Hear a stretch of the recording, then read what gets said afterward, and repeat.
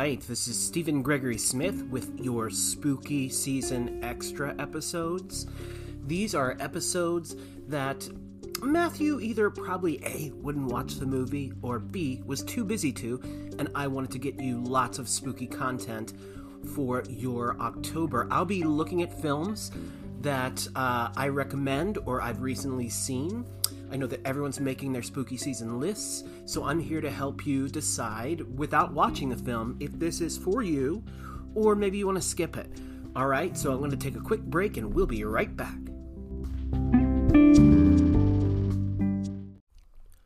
Okay, today we're going to be talking about 2023's No One Will Save You. This is a Hulu release. It is out on Hulu and theaters. It stars Kaitlyn Dever. I saw her in Dopesick, thought she was fantastic. She's fantastic in this. This puts a twist on the home invasion kind of horror movie. Some of my favorite horror movies are Home Invasion, whether it's The Strangers or Hush. This is an extraterrestrial home invasion, so taking it up quite a degree. I will say that this film really impressed me for several reasons. Kaitlyn carries this film that has no dialogue in it. There is not one shred of dialogue in this film. The only other person who I've ever seen carry that off well was Tom, I can't believe I'm blanking on his name. He's America's Dad. Castaway, Tom... Why am I wanting to say Cruise? It's Tom... I have Alzheimer's. Let me just look. Tom Hanks. Tom Hanks. And there is dialogue in that on the front end and the back end. Just a majority of it just kind of carries the film by himself. She does the same.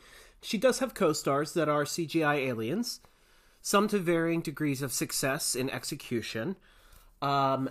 I don't want to spoil anything more for you other than at most sci-fi horror these days is tied to like personal trauma. The person experiencing the thing learns something from what they're going through, and there are parallels thrown back. We see the traumatic incidents that, made them who they are. This kind of is a little sketchy in the plot. We get the idea that she accidentally killed a friend of hers when she was a teenage girl. I guess they were fighting fisticuff style in the woods, and her younger self grabbed a rock and hit her friend in the head with it, and she died, and now everyone in town hates her. I don't know how she didn't go to jail for murder other than she's a kid. So that's a little odd, I think. But, anyway, so she's a grown-up woman now, lives in this house, her mom is dead, and she's just alone in this house. She makes tiny miniatures of the town, kind of a la Beetlejuice. This movie does kind of borrow some pop culture things from a lot of other things. I guess we're in... I can't get a sense of the era. Everybody's clothes look like they're like cottagecore. I can't tell if we're in the 60s or 70s. I'm going to assume yes. There's no cell phones. I can't remember the make of the cars. But at any rate, technology doesn't really play a big point in this, and she listens to records. Now, people are listening to records again, I myself included, so that's not a big deal. But at any rate, I digress. So this girl... aliens break into her home and she kills one.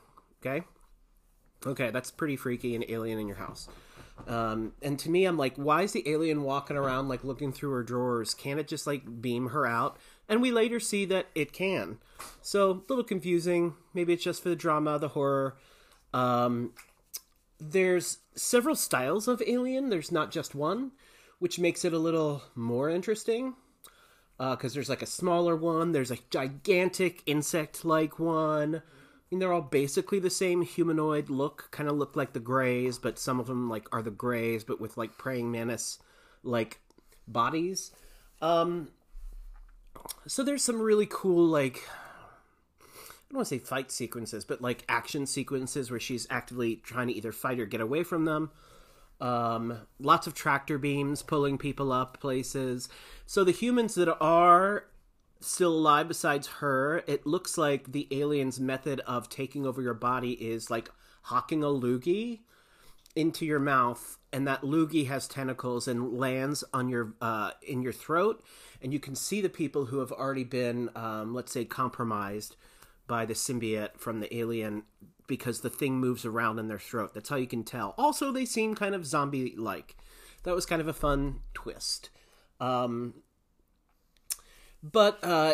in the end, they finally get her, because it seems like they got the rest of the town. I don't know what the goal is, other than to, like, hock these loogies into people and then, like, control them.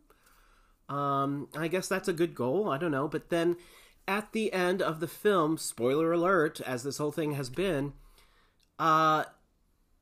they get her. They put a loogie in her throat. She then has another flashback about how she killed her friend or whatever.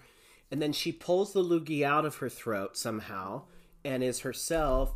Then they turn that loogie into a clone of her. Then the clone of her starts running after her, which is weird. And then she kills the clone. The aliens are really pissed off at her at this point because she's killed several of their people, and she's just a tough cookie. So they finally get her, suck her up onto the ship, and like probe her memories. We get the full story, and I think what I get from this is the aliens then feel so bad for her. They're like, oh no, she's good. We'll let her go. And they put her back in the town. Now, the weirdest point of this after is it's like the next day, everything's beautiful. She's in a gorgeous outfit. Again, very cottagecore. And there's like a dance in town square, and everyone's like waving at her and smiling with like vacant faces. Like they're clearly the alien, symbiotes. And she's just dancing around with everybody, listening to this music. It's Knock on Any Door is the name of the song, which is cutesy. And she's happy because it's like her miniature town she made in her house has come to life, and now the alien symbiotes are all nice to her because they felt bad for her. The end. So it's a little strange ending. I'm not going to say it's a bad ending. It made me think a lot, and I was like, so wait... The aliens came all the way here just to take over small little towns and play house with damaged goods people. Anyway, lots of good creepy sequences. It is number one on Hulu when I'm recording this, which is towards the end of September. There's basically one person in the film. There's other people who are zombified. So there's like a cast of, let's say, 20 people, 20 actors. But then you look at the credits, and it's like, even with one person carrying this film, there's just hundreds and hundreds and hundreds of people in those credits, and so many of them digital artisans and everything like that. And there's a lot of really cool effects in this. It isn't graphically gory or anything, so that I'm always thankful for.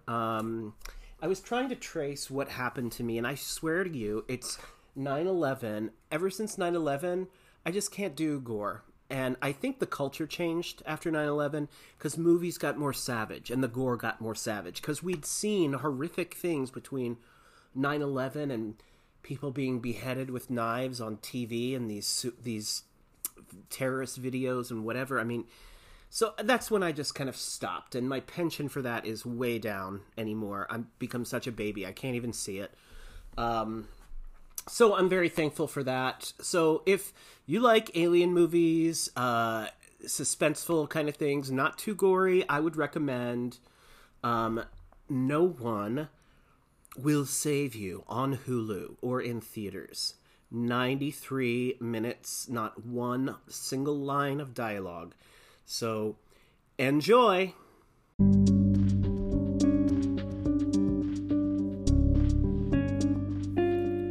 Thanks so much for listening to our spooky season extra episodes. I'm going to give as many of these to you as I can fit in my day.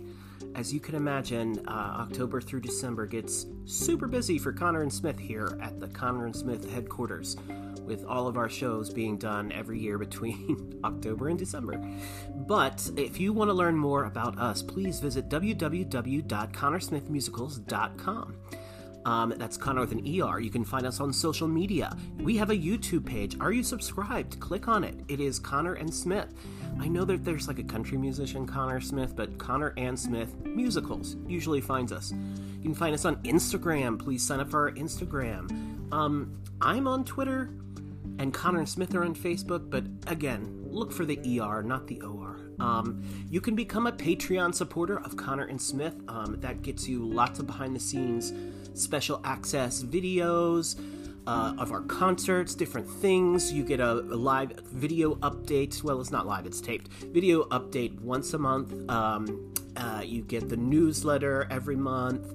You get little like magnets and fun stuff like that. So check that out. Become a Patreon supporter. We really appreciate you, all of you who do. That's all for now. We'll catch you on the next spooky season extra episode. Bye-bye.